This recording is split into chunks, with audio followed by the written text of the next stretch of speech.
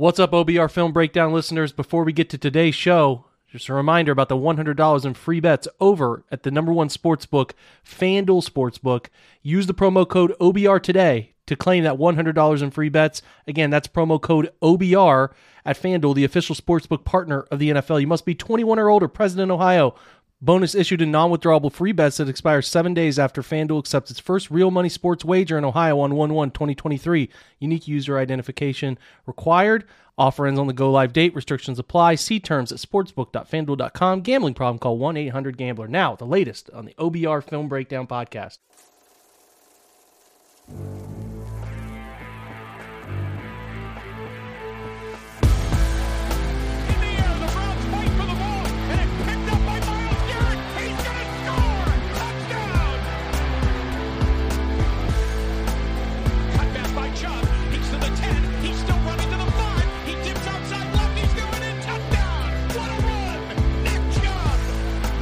What's up, guys? Welcome into the latest OBR Film Breakdown. This is being recorded on Tuesday, December 27th. Hope your holiday went fantastic.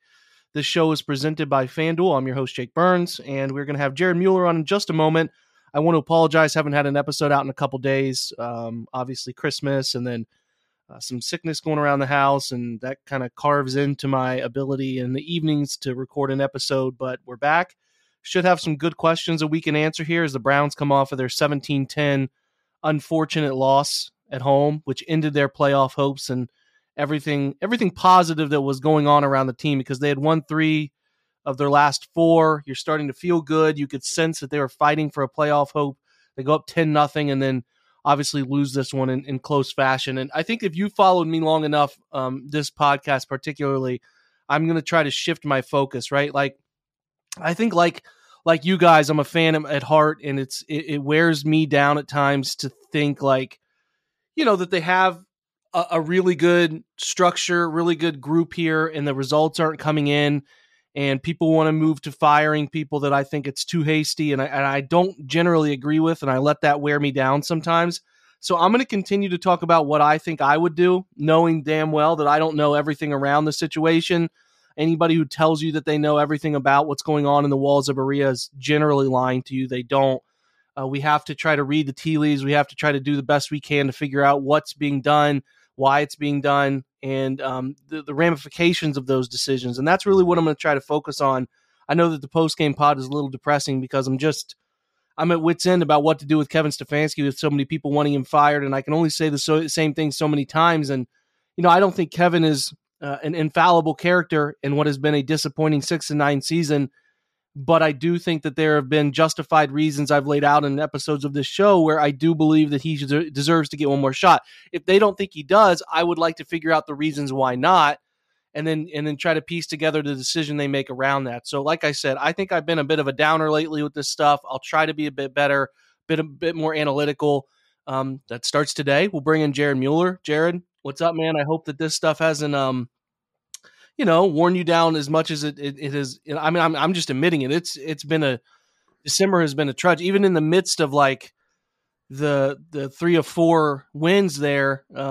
It's been tiresome. And, and today with the Myles Garrett stuff that happened, sitting him out, and people want to argue and pinpoint the blame somewhere. I mean, I get what people are doing. They're trying to make their case for who they think should be coaching the team and why this example is a reason why this person shouldn't be doing what they're doing. But boy, is it, let me put it this way. It just feels like we do this so often. We do it so often.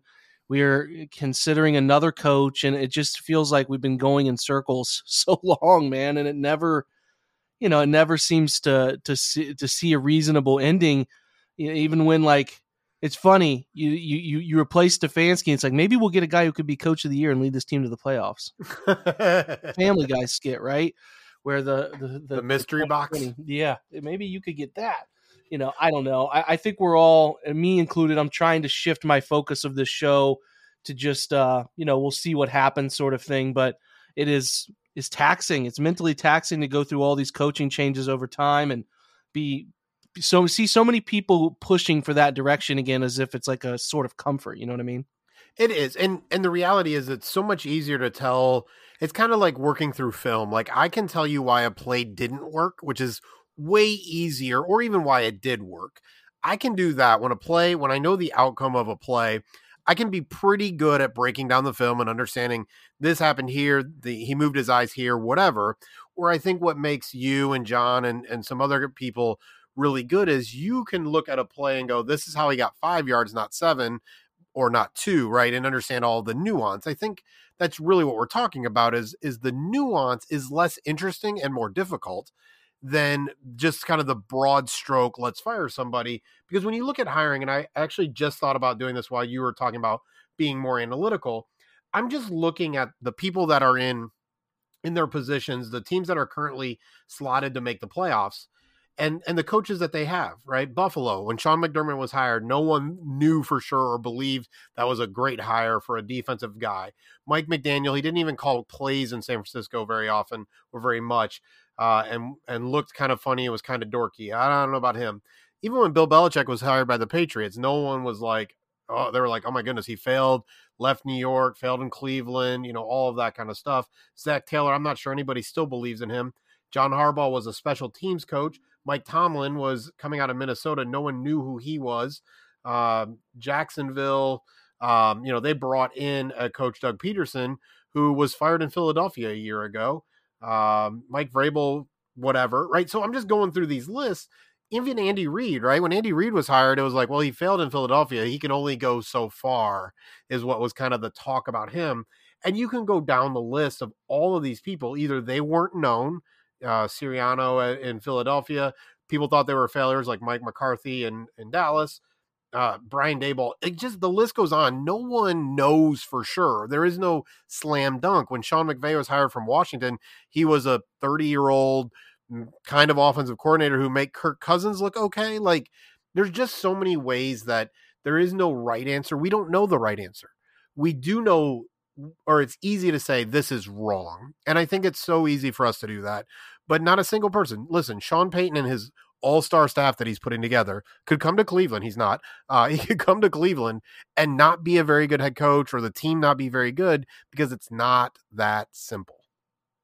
Yeah, so what we try to do, or what we'll parse out over the next 2 weeks, which are relatively inconsequential, but they'll be blown into something. That was the funny part is we wanted to make it out like, oh, this isn't a very big deal, this game with this weather against the Saints, but all of a sudden it's like you're just taking everything you can from this game, in which touchdowns were dropped and plays were left on the field, and you want to decide that the coach can't get his guys to make those. But I mean, I get it. People want to win, and if you lose, it brings about bottom line business, right? It's just a bottom line business, and that's the danger we're up against in these last 2 games, and we'll see what happens. I mean, I think the fair question as we start looking at some burning questions for today is, if they go down that path, who is.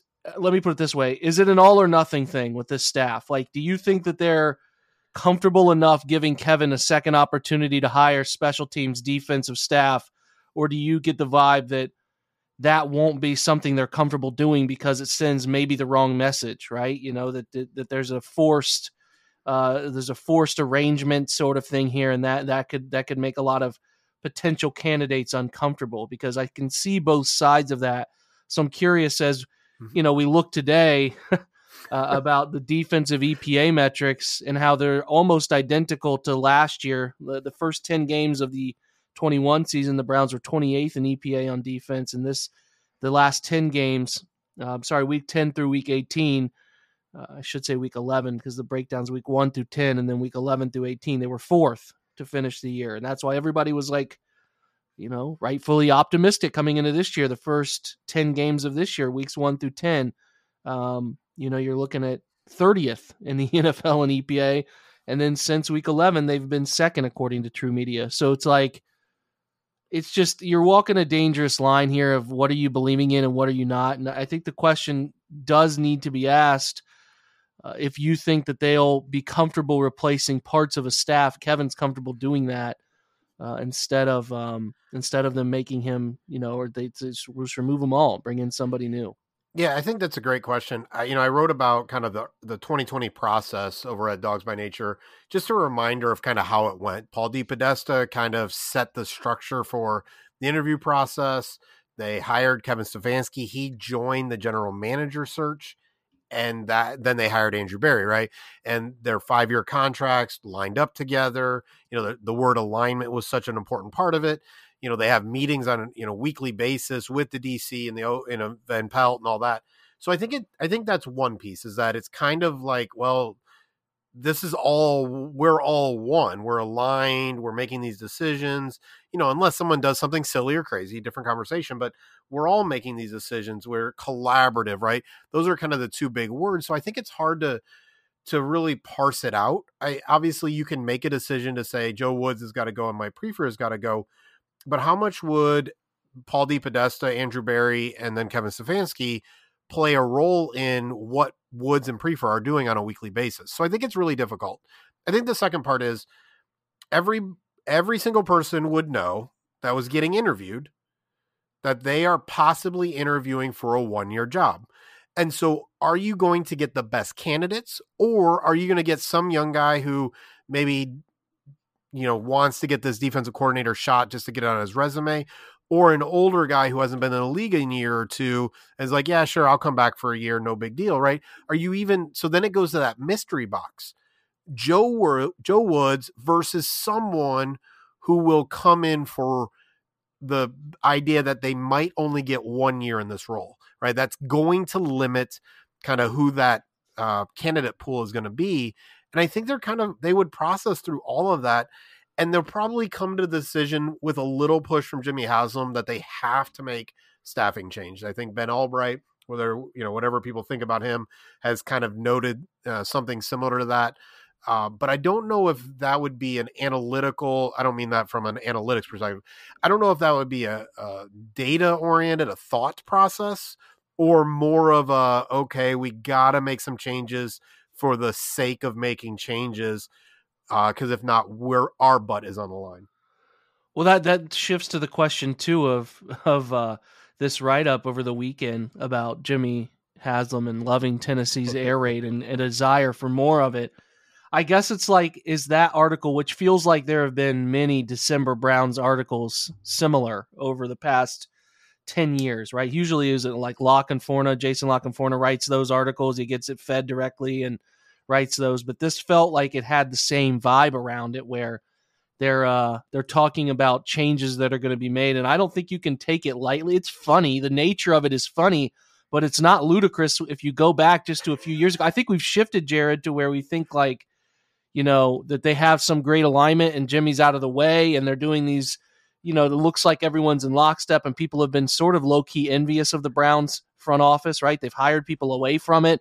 And now it's like, oh yeah, this is the same guy who did social media stuff on the wall, right? He would post it on the wall. He would do, walk around and pick people's brain that didn't matter. And you forget the full Jimmy Haslam experience that we got 4 years ago. And like this story, although laughably goofy, is not crazy to me. So you're talking about an offseason where you could potentially have these changes, right? These changes to the defensive and special team staff, huge.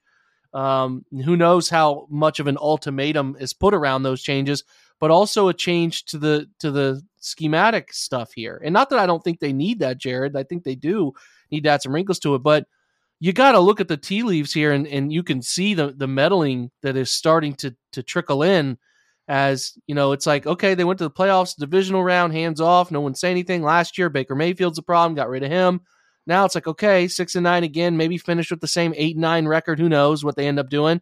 Now it feels like people are going to start stepping in, and it's got a chance to go back to that last year of Hugh Jackson. Even if you do want to give Kevin another year, right? You're talking about some of the stuff around, is this a 1-year opportunity?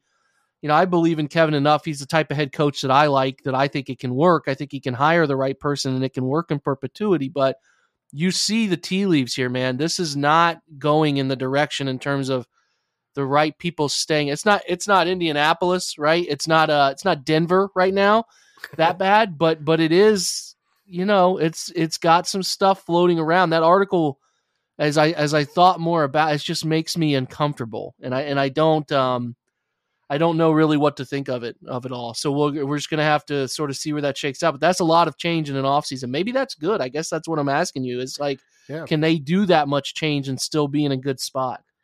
I think they can, but it's got to be about the why, right? The reason I'm blocked by Mary Kay Cabot is a very similar conversation where years ago she said the Browns are going to bring in somebody to be Sashi Brown's boss, a more traditional football guy. And basically my argument was that doesn't make any sense. Sashi Brown is this, trying to bring in someone to be his boss or even to answer to him that were football guys and more traditional. Like that becomes really, really complicated because, it's kind of like, I'm going to still run the ship, but I'm going to run it your way. Like that doesn't make any sense. Or I'm going to give over ownership of this so that I keep my job. Like it doesn't make a lot of sense. And so the air raid, and I tweeted about it because I was thinking about Jonathan Jones's article as well on CBS Sports. There's no one right way to win in the NFL. There are lots of good offenses. Obviously, throwing the ball is more important than running the ball. There's enough data to prove that. But otherwise, there are a lot of ways to win in the NFL. And so the fact that air raid, just because it worked in Tennessee for a little while, might have grabbed Jimmy Haslam's interest doesn't really mean anything to me because, again, it's not a bad. I don't love the air raid. It's not my favorite, but wrinkling it in, throwing it in is great. But it's not you don't win just because you have a system. You don't win because you're running RPOs. You don't win because you're doing air raid, West Coast offense, slant flat, power duo, wide zone. It doesn't freaking matter what you're doing. That's not why you win football games. And so my bigger concern, all that change could go fine, right? Keep some of the staff, bring in some coordinator differences, whatever. It's why you're doing it, where it's coming from, because you're exactly right. Hugh Jackson and Todd Haley. Now, those are two very strong personalities, but how does that work if Kevin Stefanski's handing over the offense that has been designed and structured to run his scheme? Well, are they going to need different types of offensive linemen? Do they want different types of receivers than they've been? All that stuff. How useful is Nick Chubb? All of those questions start to play out then, and then you get a whole lot of disjointed nature. And Kevin Stefanski's whole job then is to bring together a new defense coordinator, new special teams guy, and generally in this case a new offensive coordinator, and somehow make it all work because some of the coaches weren't good and Jimmy Haslam wants an air raid system. That's just a recipe for disaster, it seems. Plus, there's personnel on both sides. If you get a new coordinator, there's potential for preferring types of players that are not on the roster, and that carries risk too. So, man, it's not all black and white. It's not plug and play, and you just figure it out. There's a lot of moving parts here that will hopefully avoid some of it, but it seems like some of that is inevitable at the same time. We'll take our break of the show, hear from our sponsors, and then we will be right back. Hey, guys, telling you again about the fantastic offer coming up from FanDuel, America's #1 sportsbook, which is coming to the Buckeye State at the turn of the year. They're already available. If you go in, sign up, you get $100 in free bets with an early sign-up bonus. Now, again, reminder, you cannot get this offer if you wait around and do it after the turn of the new year when it's a go-live date for sports betting in Ohio. You have to do it early. You get an early sign-up bonus by using the promo code OBR. Very simple. Just OBR. Get that sign-up bonus. Right? Get $100 in free bets. Just have to download the FanDuel's top-rated sportsbook app. Safe, secure, super easy to use. I already do it for some of the shows that I do on Sundays just to look at lines and give advice. Download that app. Ohio, it's your chance to get in on the action. Join today. Again, promo code OBR. Make every moment more with FanDuel, the official sportsbook partner of the NFL. Again, the disclaimer, 21 and older. You got to be present in Ohio. Bonuses issued in non-withdrawable free bets that expire 7 days after FanDuel accepts its first real money sports wager in Ohio, 1/1 of 2023. Unique user identity verification is required. Offer ends on the go-live date. Restrictions apply. See terms at sportsbook.fanduel.com. Gambling problem? Call 1-800-GAMBLER. We're driven by the search for better. But when it comes to hiring, the best way to search for a candidate isn't to search at all. Don't search, match with Indeed. Indeed is your matching and hiring platform with over 350 million global monthly visitors, according to Indeed data, and a matching engine that helps you find quality candidates fast. Ditch the busy work. Use Indeed for scheduling, screening, and messaging so you can connect with candidates faster. Leveraging over 140 million qualifications and preferences every day, Indeed's matching engine is constantly learning from your preferences, so the more you use Indeed, the better it gets. Join more than 3.5 million businesses worldwide that use Indeed to hire great talent fast. And listeners of this show will get a $75 sponsored job credit to get your jobs more visibility at Indeed.com/Blue Wire. Just go to Indeed.com/Blue Wire right now and support our show by saying that you heard about Indeed on this podcast. That's Indeed.com/Blue Wire. Terms and conditions apply. Need to hire? You need Indeed.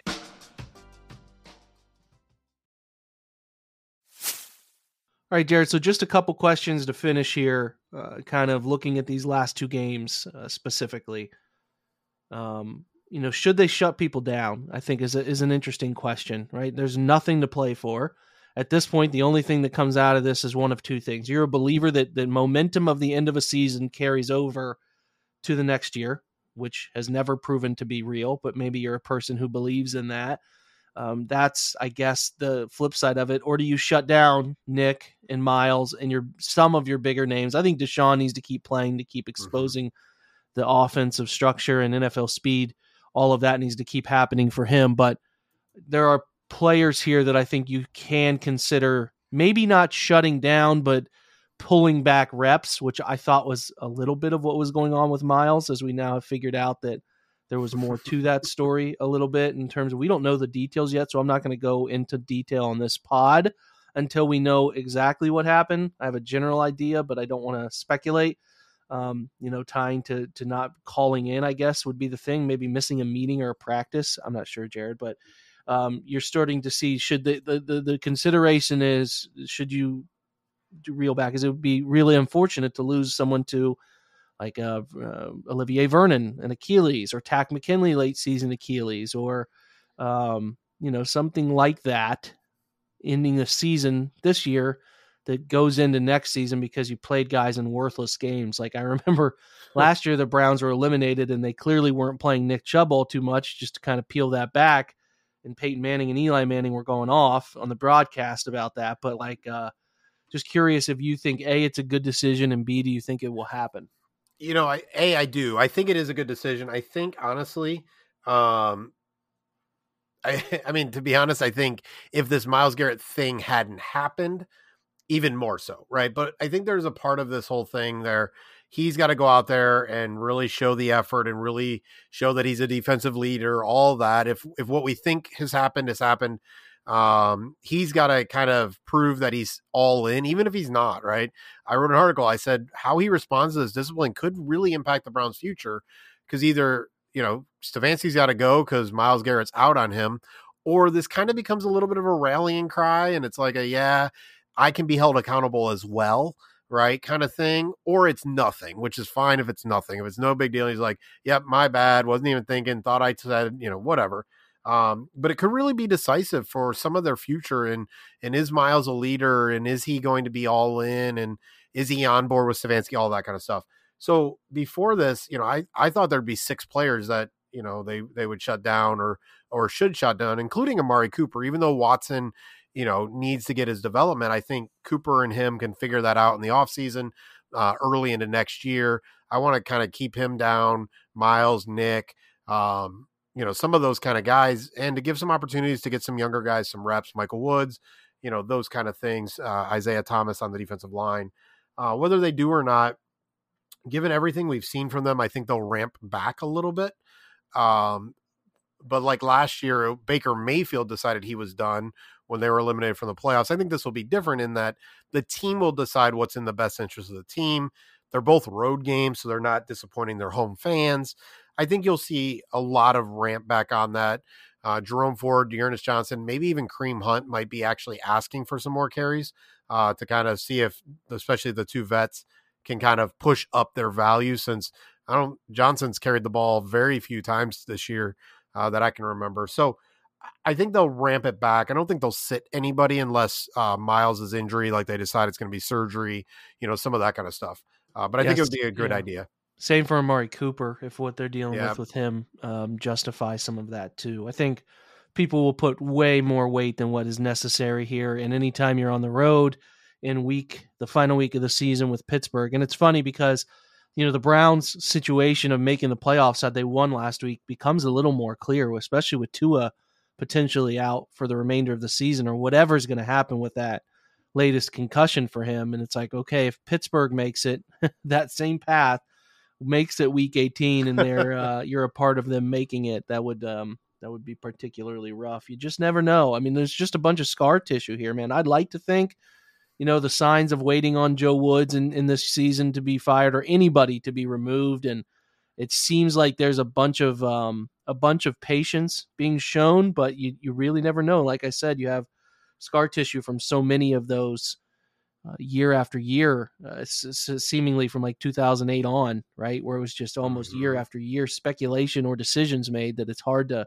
nothing will happen. It's still the Browns. Last question here is, what types of performances? This is something going on. We've had, I think the local people understand some things with Watson. He has not been great. He's been pretty average to below average. He's been fine, is the way I would say it. But he's certainly not $230 million expectation level quarterback right now. But there are others around the league who cover the league who obviously don't like him, which that's fine.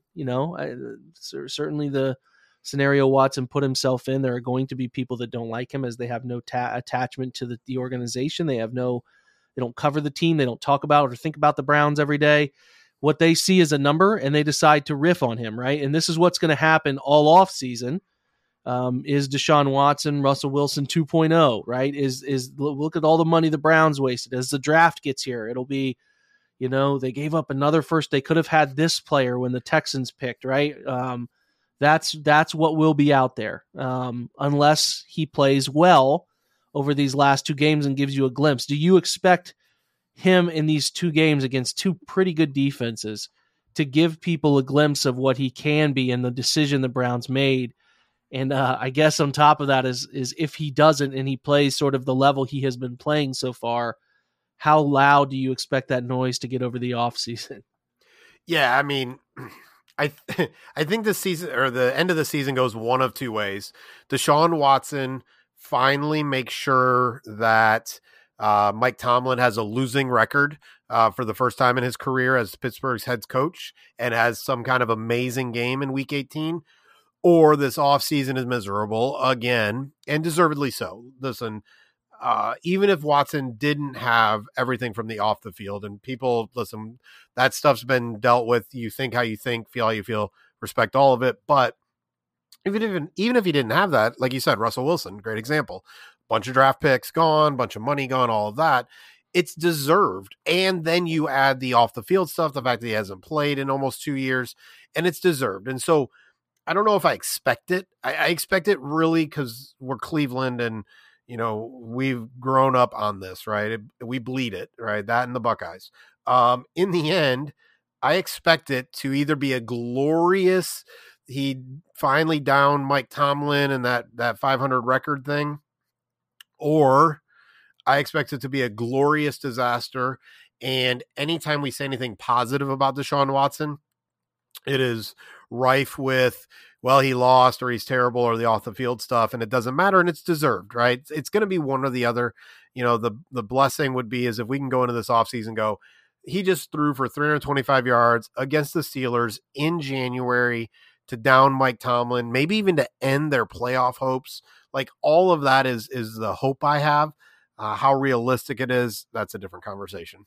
Yeah, I just think it's going to be last offseason was ugly. It's got somehow the potential to rival that if he doesn't string together a really good performance, or the offense in general doesn't put together a really good performance. And we're probably headed down that path as it is, but it would be really nice if he could put one together that would kind of say people could go back to the person and not the player.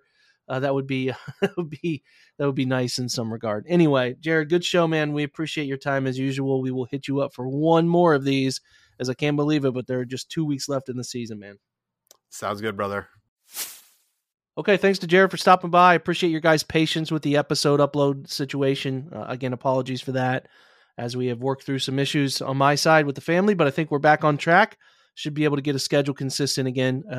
Also remind you that we will have some good guests the rest of the week, Jordan, John, and I think we're going to get Doug Lesmarie on to talk about Ohio State, Georgia a little bit, give us a preview of that before the New Year's Eve 8 o'clock kickoff. That'll be a big game.